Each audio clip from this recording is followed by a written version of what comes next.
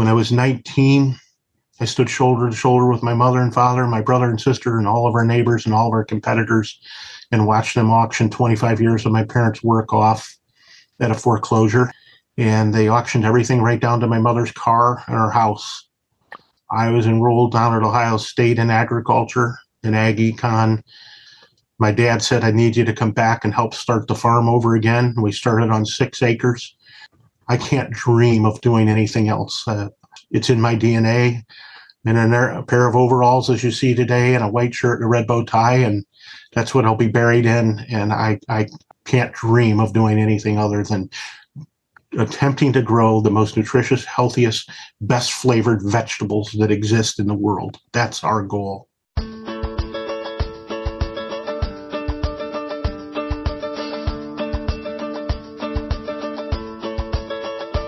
It's time for conversations about our food and how it's grown on Farm to Table Talk with your host, Roger Wasson.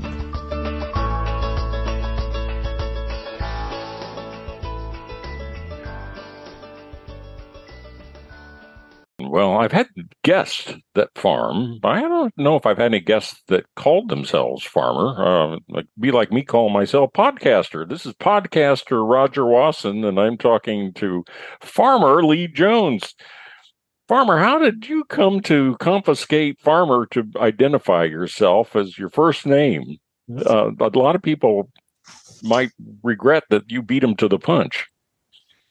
Well, I certainly hope there is no regrets. There used to be a saying that, well, if you can't make it in the real world, at least you can go back and work on the farm. That's right.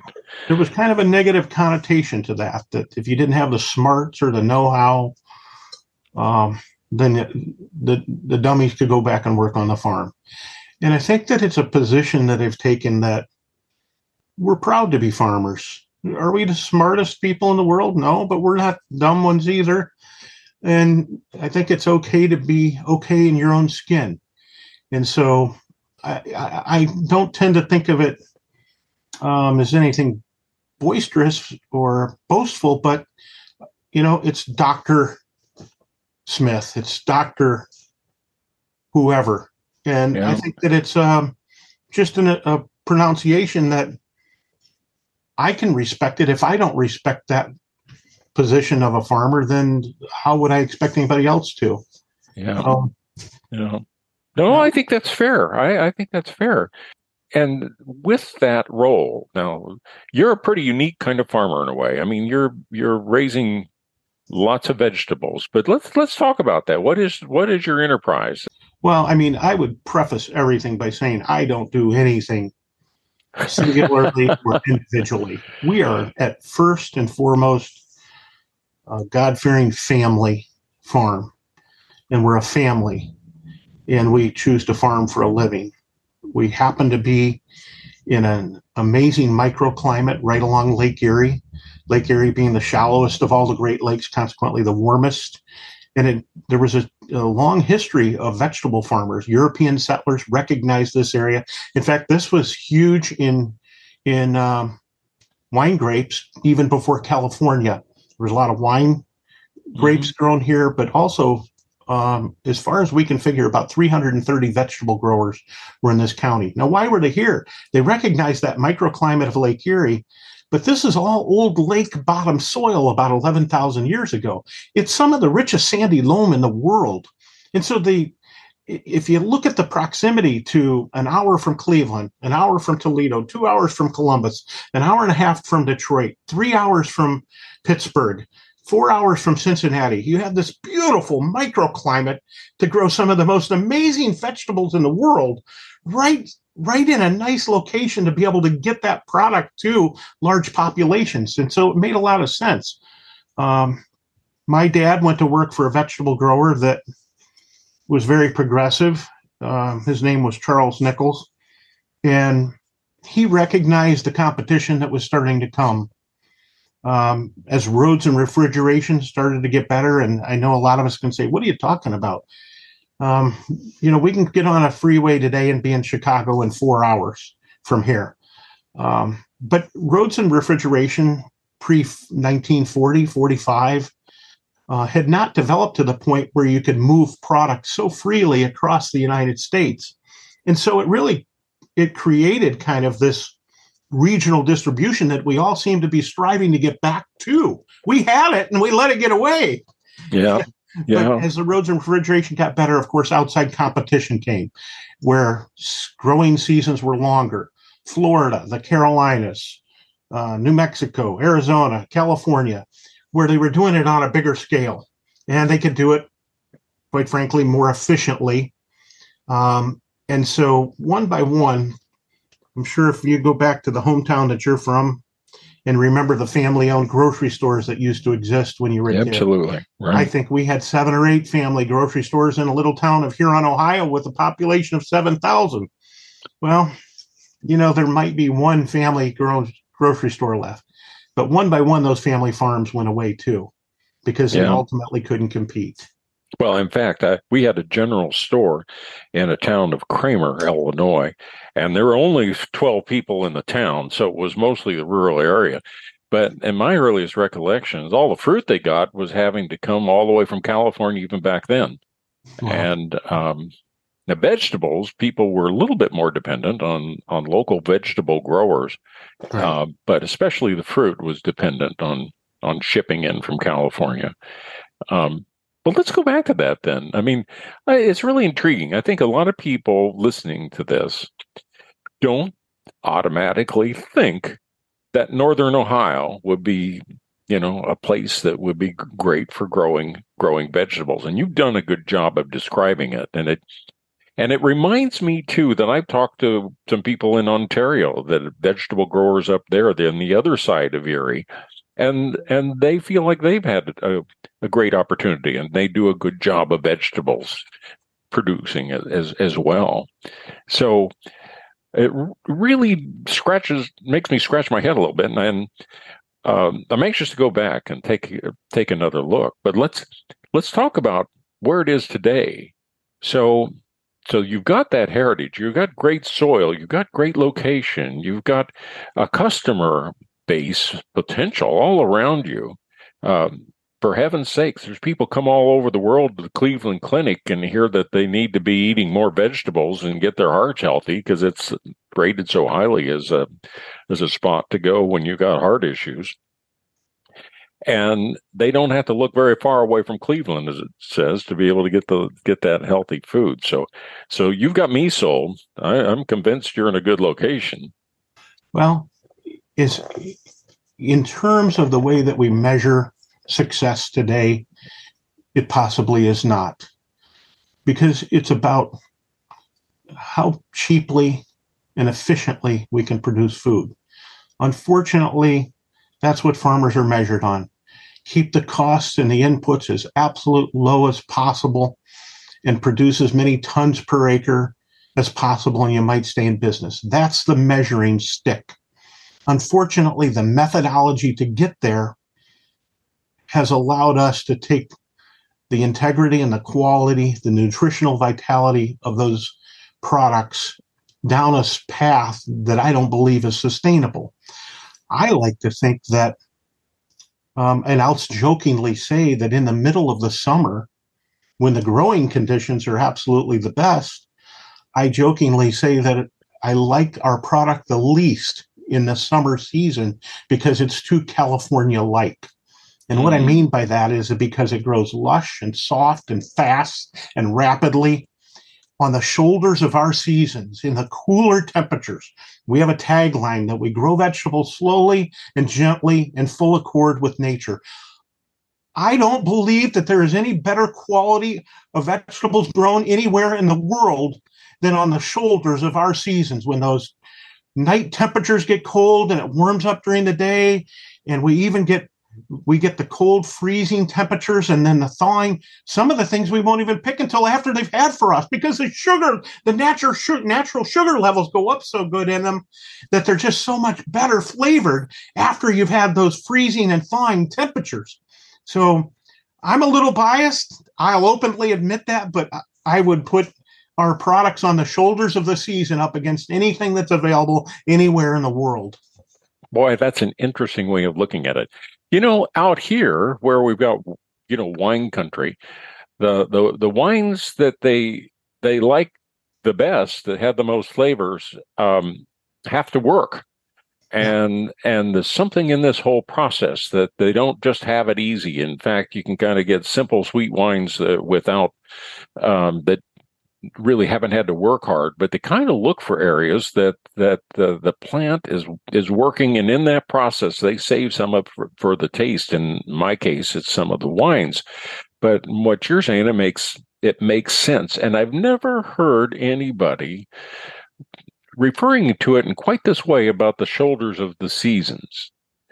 But that's great. And I was going to ask you to expand on that a little bit, but I'm going to kind of quickly jump ahead to something I would add to it too. And that is I'm a fan of freezing and canning and drying and everything else too. And so I've always felt like a missed opportunity is for people to also take advantage of extending those seasons by realizing it's not wrong to eat canned foods, and you can have canned and fresh vegetables, and you can get them from places like yours, for example. I would imagine if it's canned in the peak of the seasons.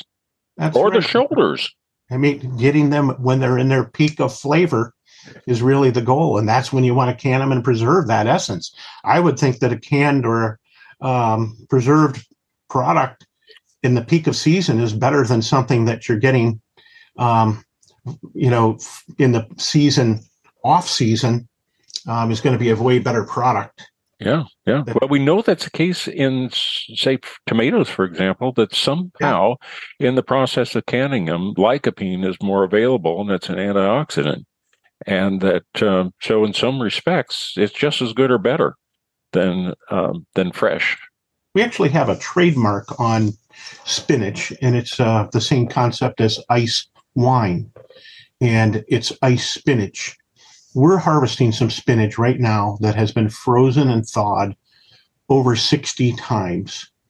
You can't harvest it frozen. You've got to wait till it thaws. We use a low tunnel, or we have some high tunnels, and it protects it. But we'll even move those cold frames across the field as we harvest an empty one. We'll move it over another section, and it'll take off growing. It freezes at night, it thaws during the day, it freezes at night, it thaws during the day. We use a refractometer, and the spinach right now is testing as sweet as a Red Delicious apple. Oh my gosh. Down to the stem. It's absolutely amazing.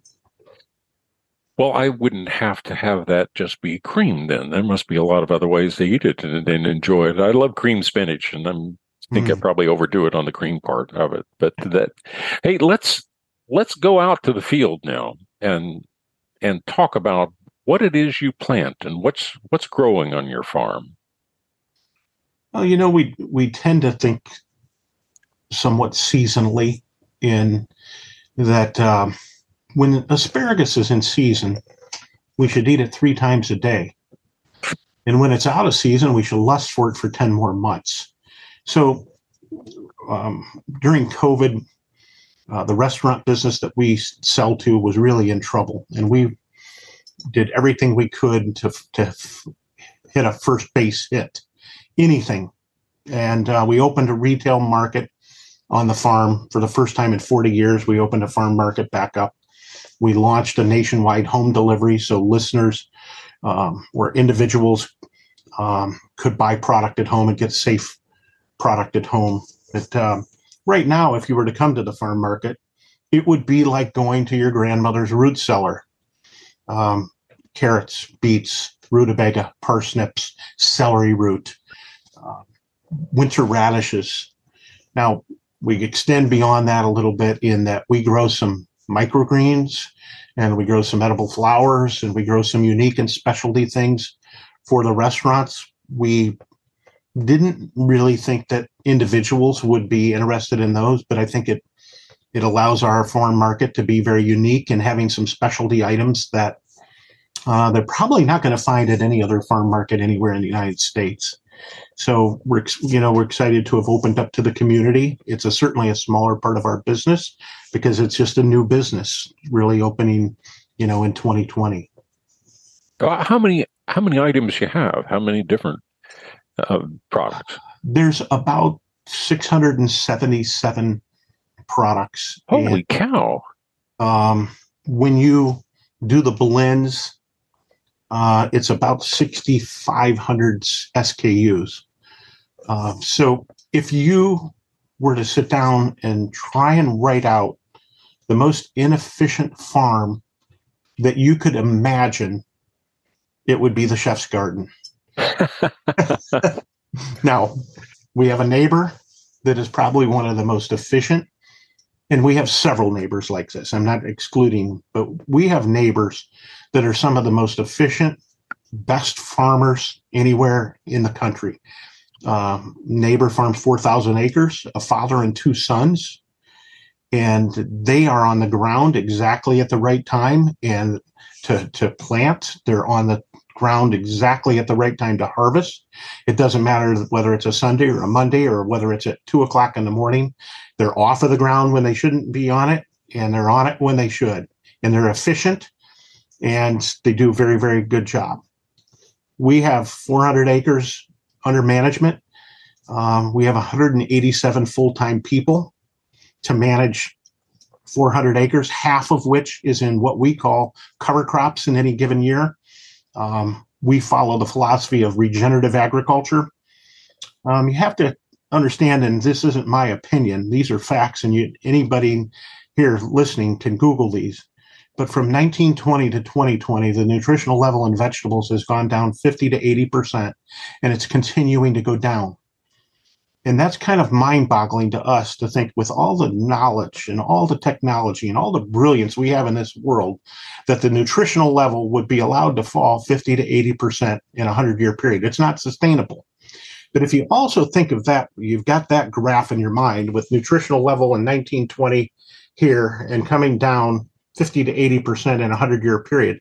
In that same time frame, a 3,000% increase in kidney, liver, heart, cancer disease, attention deficit disorder, autism, childhood obesity, allergies, and diabetes. It's not a coincidence that those two lines are going opposite directions in the same 100-year period. And what's really been exciting to us is to be able to reverse that. And in many ways, and my dad had a saying that the only thing we're trying to do is get as good as the growers were 100 years ago. Mm-hmm. If you think of the advancement in production and productivity and efficiencies on the farm, a lot of those have included chemical and synthetic fertilizers. And what we've tried to do is go back. You know, we've all jokingly said, I need some vitamin D. I'm going to go out and get some sunshine. And I think we all kind of tongue-in-cheek jokingly say that. But I don't think we realize just how much truth there is to that. And there's so much more truth to it even than people understand. So we actually have a lab set up on the farm. We've got 3 scientists. We're testing the nutrient deficiencies, the nitrate oxides, looking at the health of the soil, counting the biology in this per square foot of the soil. And based on those mineral deficiencies, it's just like as if you were to go and have blood work drawn and you find out what you're high in iron, low in iron, high in calcium, low in calcium. Based on those deficiencies in the soil, then we're planting crop specific. Different types of plants will harvest different types of energy from the sun. So whether it's clover or alfalfa or buckwheat or Sudan grass, we have a 15 species planting that we're planting. 50% of the acreage in any one year is committed to harvesting the sun's energy. You know, we used to think that in between the rows of what we were growing, we had to cultivate and have that all nice and clean. Or in today's thought process, we're using a chemical so we don't have to cultivate to lower the expense. But now, even between the rows of what we're growing, we're putting cover crops in between. And that plant then can harvest the energy from the sun, goes down through the roots, feeds the plants that we're growing to harvest to consume, and it picks that back up. We're seeing numbers as high as 150 to 300 times higher than the USDA average in nutrient deficiencies. It's really, really exciting to see us be able to move those numbers. Well, I think it's exciting to see. I want to see it, as a matter of fact. So sometime send me some more information because I want to look into it. Because I think that you're giving Google more credit than it deserves.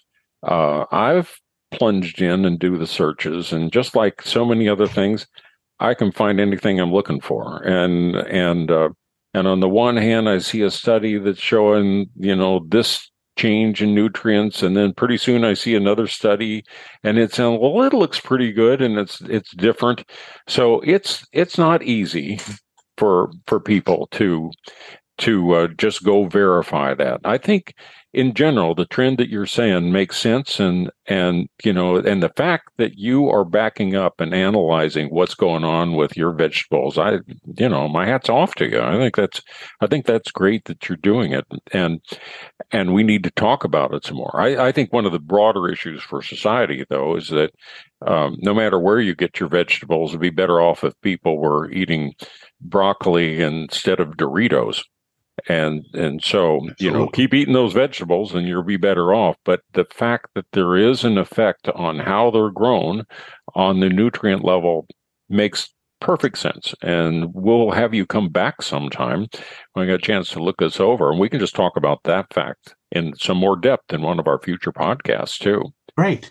So that's exciting. I mean, it's exciting to care about it. And back to your premise too, that the system is in agriculture across all kinds of commodities is to produce as much as you can for as little as you can and get volume and yield. And it's hard to get people paying attention to. I say hard to get people. It's hard to have anybody promoting that story that much, because you've got people that want to produce and sell fertilizers and sell pesticides and sell herbicides. And that brings up another thing that you mentioned regenerative, but then I assume you're not certified organic. Is that right? That's correct. Yeah. And why is that? Why have you not gone to the certified organic direction? Well, a couple of different reasons. One, we don't really want to succumb to someone else's rules that really, if you think about organic, it's the elimination of things from the equation. It's not what's being added. And there's a lot of disagreement even within the organic. Elliot Coleman, hardcore vegetable grower up in Maine, is one of the real pioneers in organic. And there's a big argument between soil grown versus hydroponic. We believe we get a more nutritious vegetable, and there's studies to back that up, soil grown versus hydroponic. If we have a situation where we're going to have a total crop failure, we want to be able to have the right to be able to go in there and be able to eliminate a bug situation. But it's really more about, in addition, we don't want to pay an additional fee to be certified organic. That makes no sense to have to pay additional money to be able to be certified organic. It's just that we chose our path, and we're really not too interested in trying to succumb to somebody else's rules. We've done a lot of research on this. We've done a lot of studying on it. Our goal is to have the safest, healthiest, most nutritious vegetables that exist in mankind. Do we achieve it every day? No. Do we have a lot of room to improve? Every single day we do. I think there's some politics that come into play on the organic certifications, and we're just not interested in playing that game. I remember talking to some farmers in the Midwest before, that they were pointing out that with the humidity and the heat in the summer and so forth, it's a struggle. Sometimes you need to use some products, and it's not as easy as it is. Perhaps it is for us in California, where we end up having like 9 months with no moisture. But so there are some issues. But the other thing I have discovered, and I haven't talked to any farmers that lost any business when they have a chance to explain the reasons they're doing what they're doing.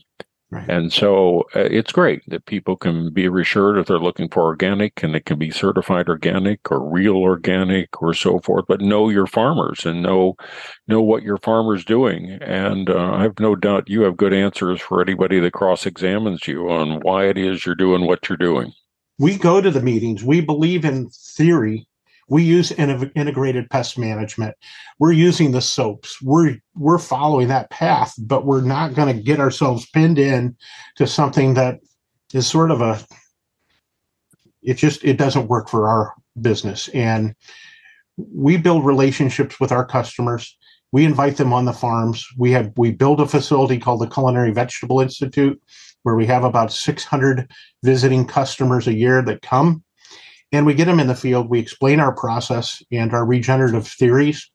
And we have never been in a situation where anybody doubted what we were doing to be extremely safe and to be able to grow the most nutritious vegetables we could.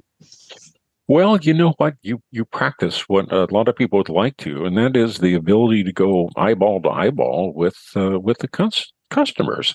That you feel good about what you're doing, you know why you're doing it, and then they can buy it, trust you, and taste good. And they take something and they can they're getting to eat some of that soil from that beautiful area that you're talking about, and soil and sunshine that's unique and that's been brought to them by, like you said, over 180 people.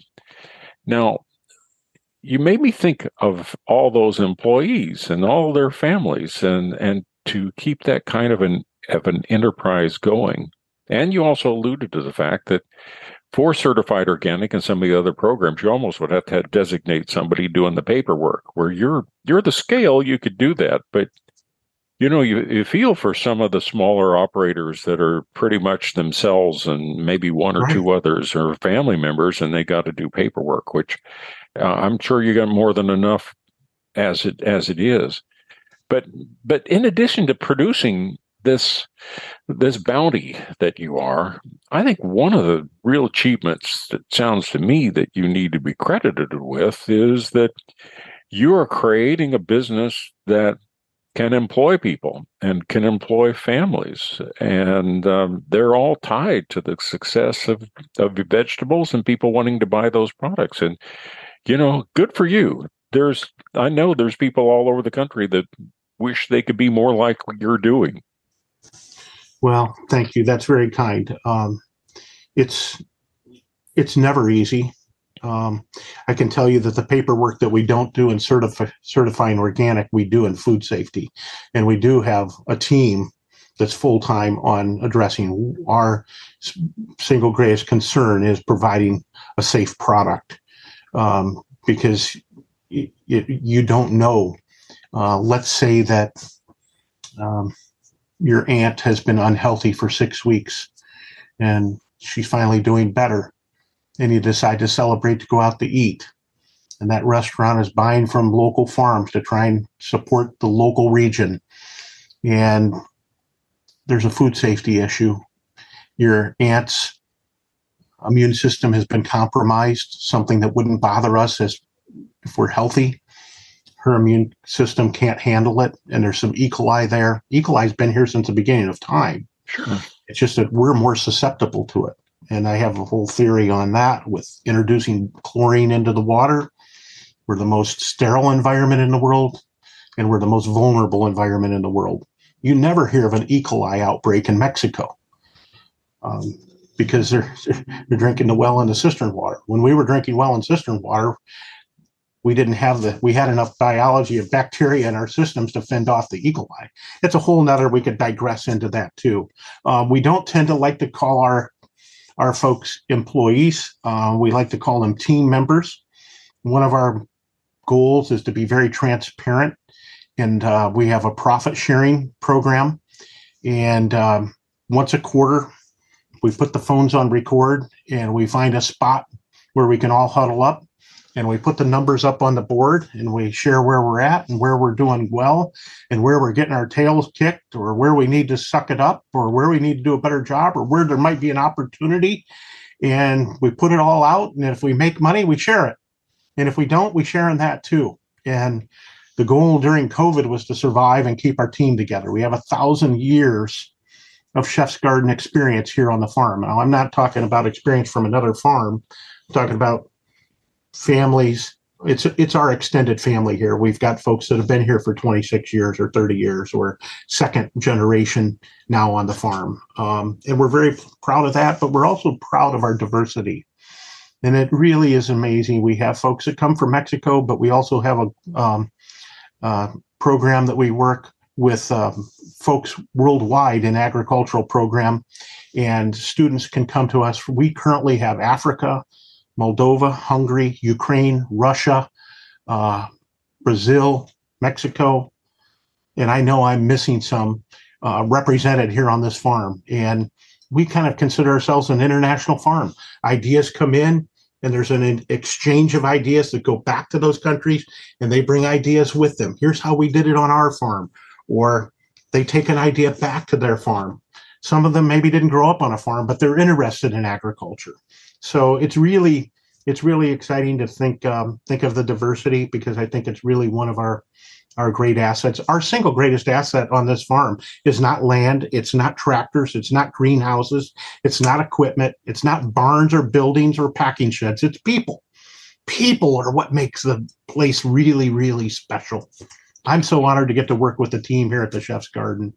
Well, I can tell you are, and it's exciting. Now, some of those people that have been around for 25, 30 years don't necessarily want to get on their hands and knees and pull some weeds or anything. I mean, there's got to be some backbreaking kind of labor, hard work, which I vaguely remember, but I don't really have it in me anymore that I want to go do that kind of thing. And you mentioned you get some from Mexico, you get, all sorts of others. Is that a challenge to deal with that end of it? Because you've got such a range of talents within your organization, but is it a annual struggle to make sure you're getting folks that are actually still willing and able to do that physical labor? Well, anytime we deal with people, there are certainly opportunities, but we try and take good care of our people, and we usually have a waiting list of folks that want to come. A lot of our folks from Mexico are all coming from one area, and of course the work is difficult. We've looked for every way that we could to be able to make the work less difficult. We use some plastics to hold weeds, or we're now converting really more onto straws, and we're doing some things where we're crimping cover crops over and planting into that, where we reduce that high labor. But at the end of the day, everything we pick is picked by hand. But there's also situations where maybe dad's slowing down a little and he's getting closer to my age, and well, he may end up in a different position on a tractor or doing something different. And we try and a lot of times the guys will let you know, and it's not just guys, it's ladies and gentlemen, but we're sensitive to that. We probably aren't as capable of working as hard as we used to either. No. So our goal always on the farm for all of our team is to work smarter, not harder. And we encourage that freedom to look for ways to do things that can be more not only efficient, but make it easier on the team to do the work. So the work they're doing, the vegetables you're planting, or make it to consumers. And let's just describe these outlets. How does it break down? How much is going to retail? How much might be going to internet sales? And how much might be going to restaurants and chefs? So where does your product transition into where it's going to get consumed? Well, it's been a roller coaster. What year are we talking about? In 2020, virtually none of it was going to restaurants. It stopped dead in its tracks. We did the farm to family. We did the home delivery, nationwide home delivery. We did farm market. Last year, the restaurants recovered some. So we saw that recover to, near or above COVID times. In the meantime, a percentage is still going and developing a new business with home delivery and with the farm market on the farm. An area that we're really pushing, we hired a doctor from the Mayo Clinic. We moved her and her husband and children here from Minnesota, and she's employed full-time. Her name is Dr. Amy Sapola. She does a podcast that folks can listen to. She's a doctor of pharmacy, but really, really focused on plant-based, plant-forward, and really looking at food as medicine and medicine as food, as Hippocrates said many years ago. And we're excited to have her on the team and really pushing that. The plant-based, look, we're not vegetarian. We like a good steak or a piece of fish or chicken. We think that how it's grown and where it's grown and how it's taken care of are certainly criteria that enter into our decisions on where we would buy those proteins. But we do believe that we should be eating more vegetable and less protein. A little smaller piece of steak and a little bit more vegetable on that plate.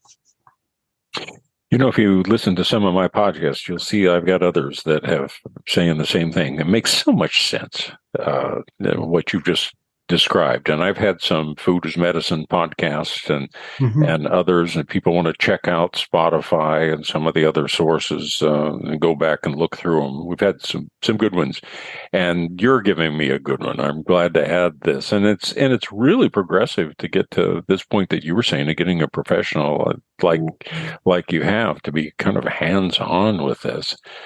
Now, let's kind of, as I start wrapping up, I want to talk about your role in this. Did you always think you were going to do this? I mean, was there a point you wanted to leave the farm, or have you been with the farm all along to this stage of your career?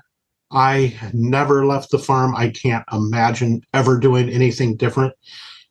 Starting from the time I was old enough to hold a trouble light for my dad in the shop while he was fixing a John Deere A.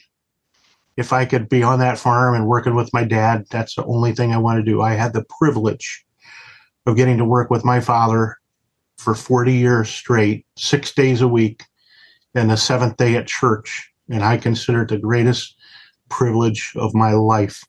It was never about money. It was about getting to work together with my father and our family.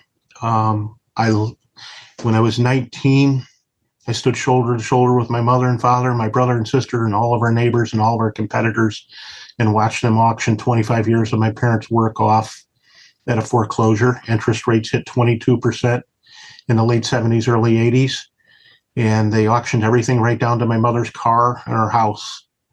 I was enrolled down at Ohio State in agriculture, in ag econ, and business, and I'm the oldest in the family. My dad said, I need you to come back and help start the farm over again. We started on 6 acres. And I'm the dummy in the family. My brother has an Ohio State education in agriculture. My sister has several degrees, and she's not involved in the farm. But I don't. I came back and went back to work and helped start over. And I can't dream of doing anything else. It's in my DNA. And a pair of overalls, as you see today, and a white shirt and a red bow tie, and that's what I'll be buried in. And I can't dream of doing anything other than attempting to grow the most nutritious, healthiest, best flavored vegetables that exist in the world. That's our goal. What a good story! What a good story! And you're doing it. I'm proud of what you're doing. And in fact, you've mentioned something that might be a what would I say? Something I don't get done on podcasts is that I haven't taken the time and effort to get posted on a YouTube channel. I might need to, because you alluded to how you're dressed, and we do these podcast interviews on Zoom, so we get to see each other, right? And chatting, and you're wearing bib overalls. And you got a white shirt on, and you got a cap that's got your logo on it, and you've got a red bow tie.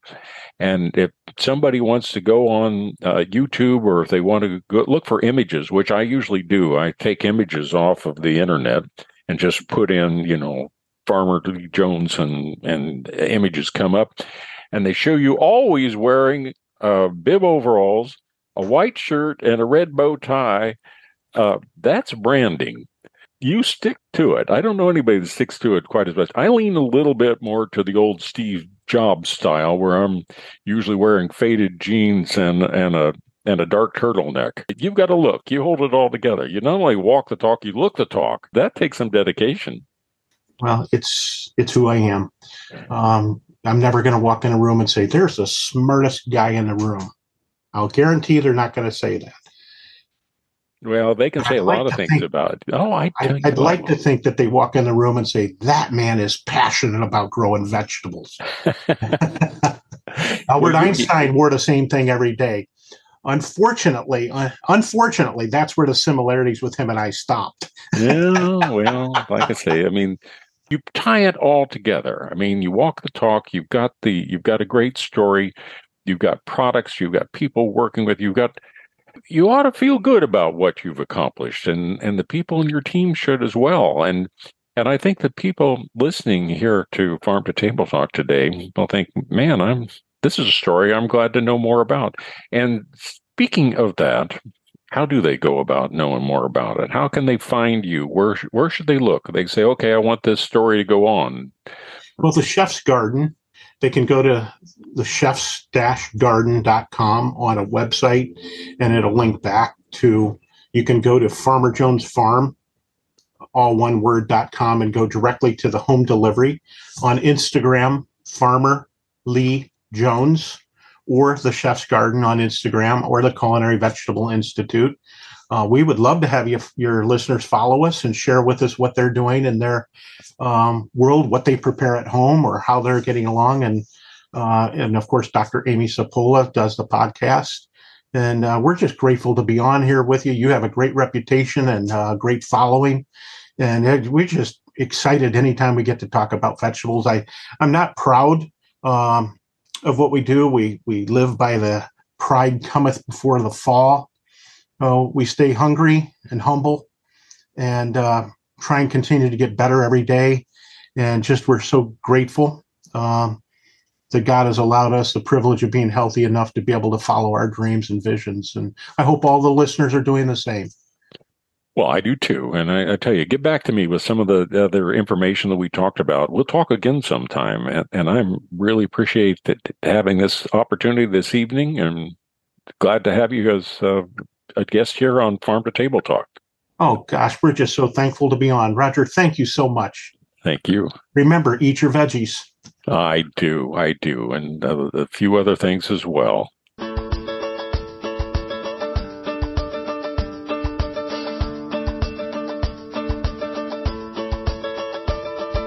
You've been listening to Farm to Table Talk with your host, Roger Wasson.